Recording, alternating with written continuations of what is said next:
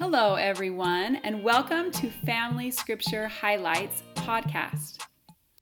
Today we will discuss Daniel 1 through 6. In Daniel 1 and 2, Donnie liked that Daniel purposed that he would not defile himself. I liked that he and his friends were blessed with wisdom and knowledge because they ate healthy. Benson liked that before Daniel went to the king, he prayed for the mercies of heaven to help him know the knowledge of the dream. And then afterwards, he thanked and blessed God for giving him the knowledge. In Daniel 3, I liked that the Jewish leaders, Shadrach, Meshach, and Abednego, did not serve the king's gods, nor worship the golden calf that he had set up.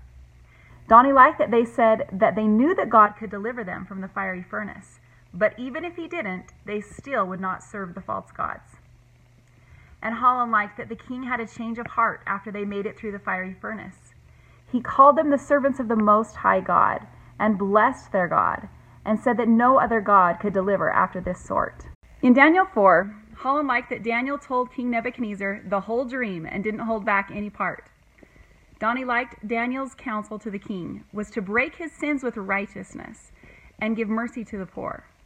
Benson and I both liked that King Nebuchadnezzar praised and gave honor to the King of heaven, who liveth forever and whose dominion is an everlasting dominion. His works are truth, and his ways judgment. And to those who walk in pride, he's able to abase. In Daniel 5, Donnie liked that the spirit of the gods was in Daniel. That light understanding and excellent wisdom was found in him.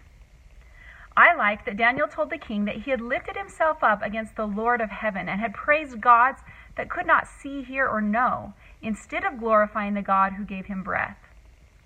Holland liked that Daniel told the king that he had been weighed in the balances and had been found wanting. And Benson liked that Daniel counseled and prophesied to both this king and his father before him. In Daniel 6, Donnie liked that Daniel was preferred above all the presidents and princes because there was an excellent spirit in him. I liked that they could not find any error or fault in him.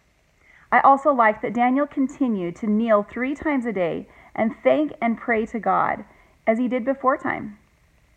Donnie also liked that the king showed faith because of Daniel's faithfulness. He said, "Thy God whom thou servest continually, he will deliver thee."